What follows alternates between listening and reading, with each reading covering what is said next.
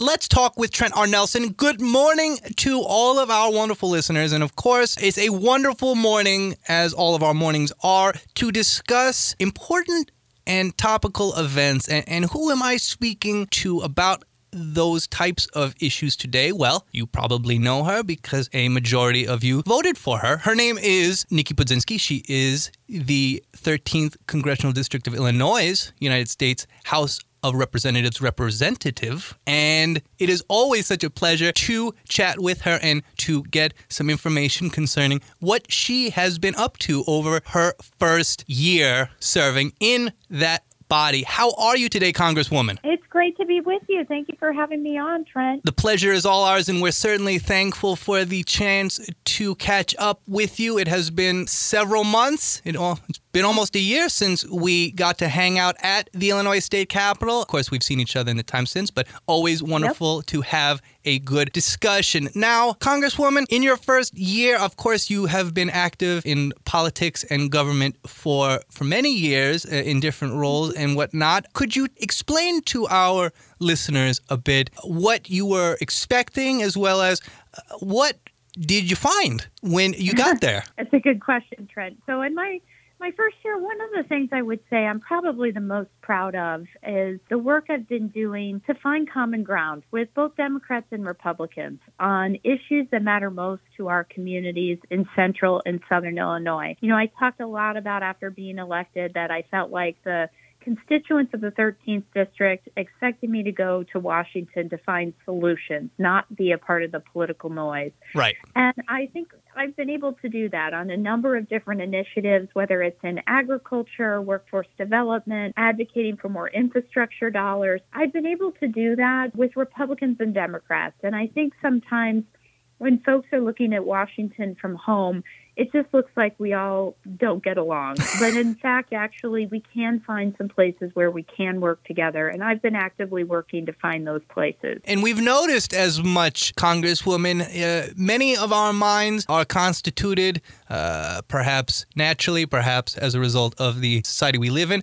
They're oftentimes more analytical. We're always looking and finding differences between us, as opposed to synthetic, which is finding the similarities. And certainly, as you just noted, there are similarities that we can find even with people that we ostensibly don't have a great deal of similarities with. There's always a few. And so with that being said, one of the big things that we spoke about our first time was supporting family farmers and rural communities, the Farm Bill and stuff of that nature. Could you go into a bit more about just what you've done in that capacity over this first year? Yeah, well, let me say, I serve on the House Agriculture Committee. I've really been enjoying the work of that committee because it is a historically bipartisan committee and a place where good policy happens, and the Farm Bill being top among them. Last year, the Farm Bill did expire in September, but we were able to extend it for this next year. It'll come up for reauthorization again in September of 2024. I'm going to use that time to continue to advocate for two of the initiatives that have been bipartisan.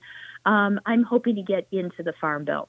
As you mentioned, Trent, we've talked about this, the need to identify the next generation of farmers. You know, for the state of Illinois, agriculture is our number one economic driver.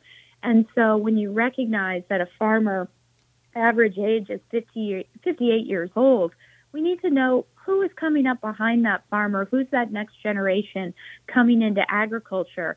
We produce some of the best soybean, corn. We have the most fertile, best soil in the country. We want to take advantage of that in our communities, but we need farmers, obviously, to be the growers to do that.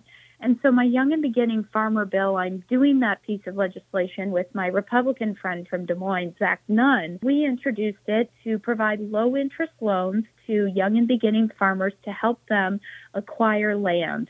That's one of the biggest obstacles because young people that are trying to get into agriculture, very difficult to compete with developers in acquiring land to get into agriculture.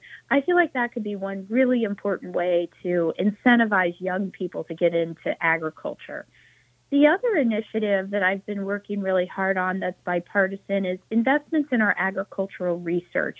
We have amazing community colleges like the one in Springfield. Lincoln Land Community College has a phenomenal agricultural program. I actually hosted my first agricultural advisory council meeting at Lincoln Land School of Agriculture. We also have the University of Illinois, Urbana-Champaign, their College of Aces. So I want to see increased investment in research because it means more innovation for central and southern Illinois growers. It means helping us to keep a competitive edge as it relates to our agricultural economy. And so I've introduced on a bipartisan basis the America Grows Act, which would increase our agricultural funding on an annual basis for the next 10 years. So those are two initiatives I've been really working on. I'm hoping to get them both in a bipartisan farm bill to get done this September. Fascinating stuff. Of course, people do not often think about what we might call the micro functions necessary to fulfill greater functions. We would like young people to be farming,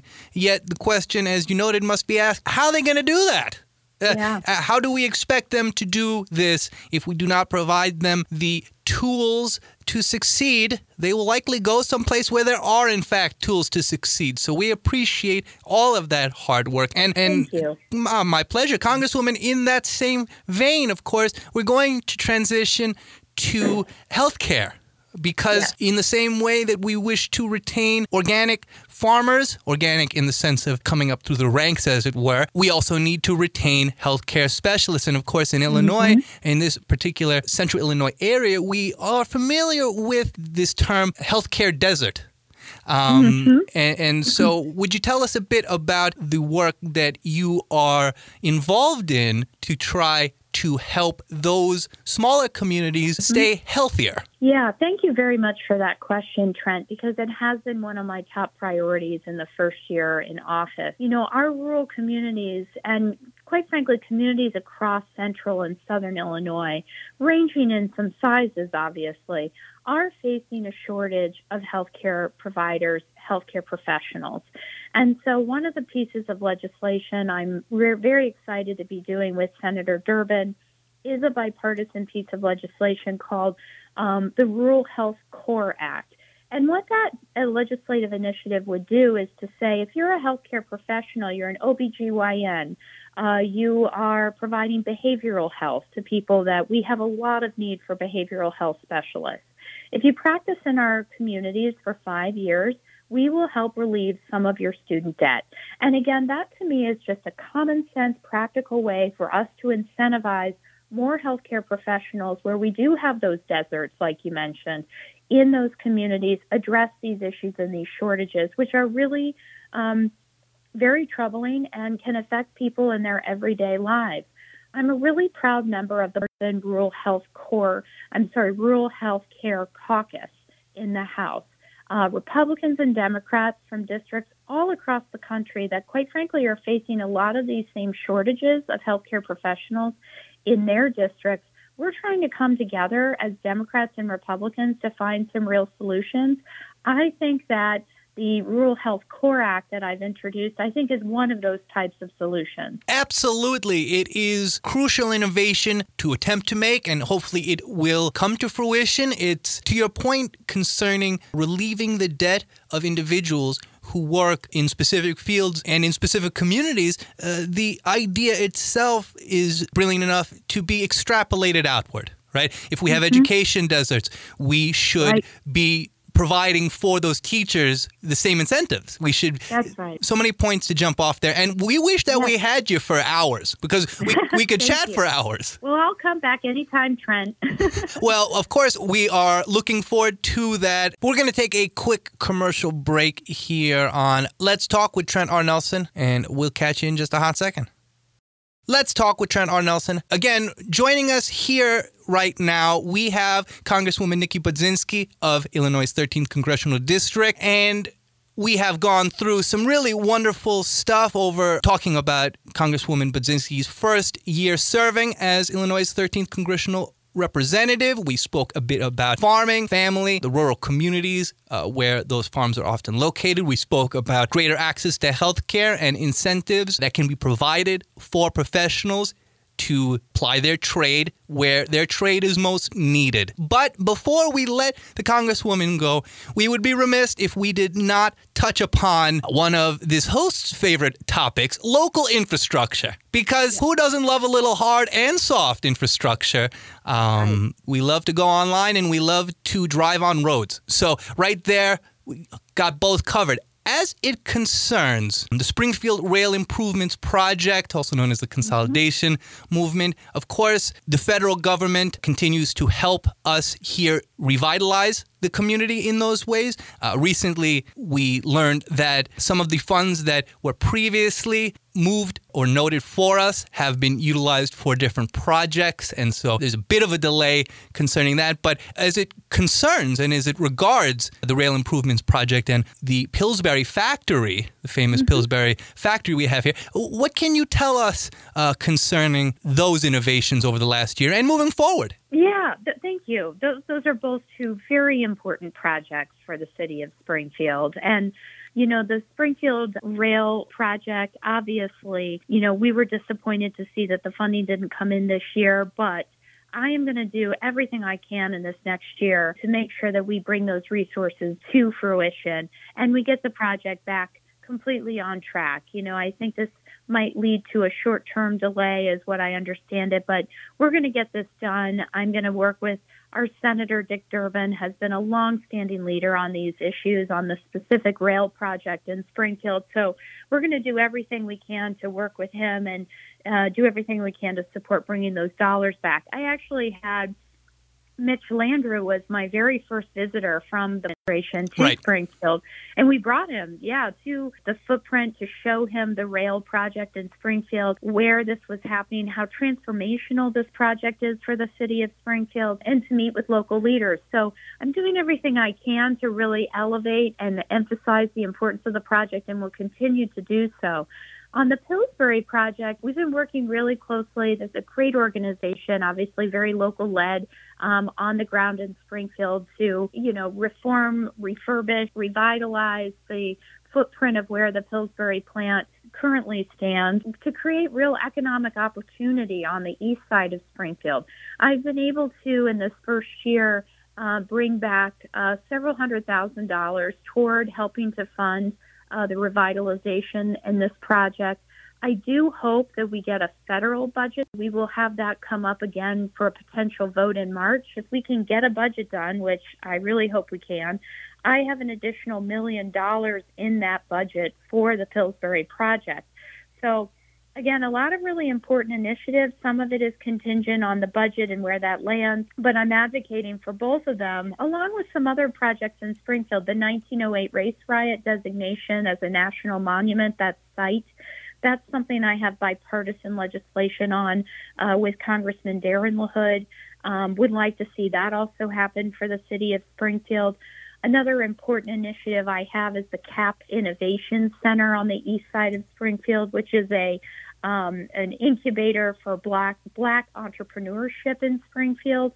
I have several $1 million in the budget for that particular initiative in Springfield. So there are a lot of things we're working on, and I'm going to work my hardest to make sure we can make each of them a reality. Well, we certainly appreciate all of that hard work, Congresswoman Budzniski. Of course, the race riot that occurred here just short of 100 years ago, a few years short of 100 years ago, is worthy of being a national monument, worthy of our memory. It's worthy to learn about, and we must highlight both the positive and the negative of history in order to come to a reasonable understanding of our present and future circumstances. Well said, Trent. I agree. Thank you very kindly, Congresswoman Budzniski. And of course, a 2024 budget would be lovely. We've had many a continuing resolution, and so I think many of us are ready for a budget. Let us hope that we can get one. And when we do, we will be sure to speak with the Illinois 13th Congressional District Representative. You know her as Representative Nikki Budzniski, and we are always so thrilled to have a good chat with her. And again, will you come back and hang out with us again? Absolutely. Anytime you'll have me. Well, Don't say that, but yes, we will have a wonderful time real soon. And of course, we look forward to it. Have a wonderful weekend, and we will catch you real soon. Okay, sounds good. Thanks, Trent. Absolutely. Let's talk with Trent R. Nelson. And again, we just had a wonderful chat with Congresswoman Nikki Budzniski of the 13th Congressional District, which is where we live. And we are hoping that you all have as wonderful a weekend as I hope the Congresswoman has. And we will catch you real soon.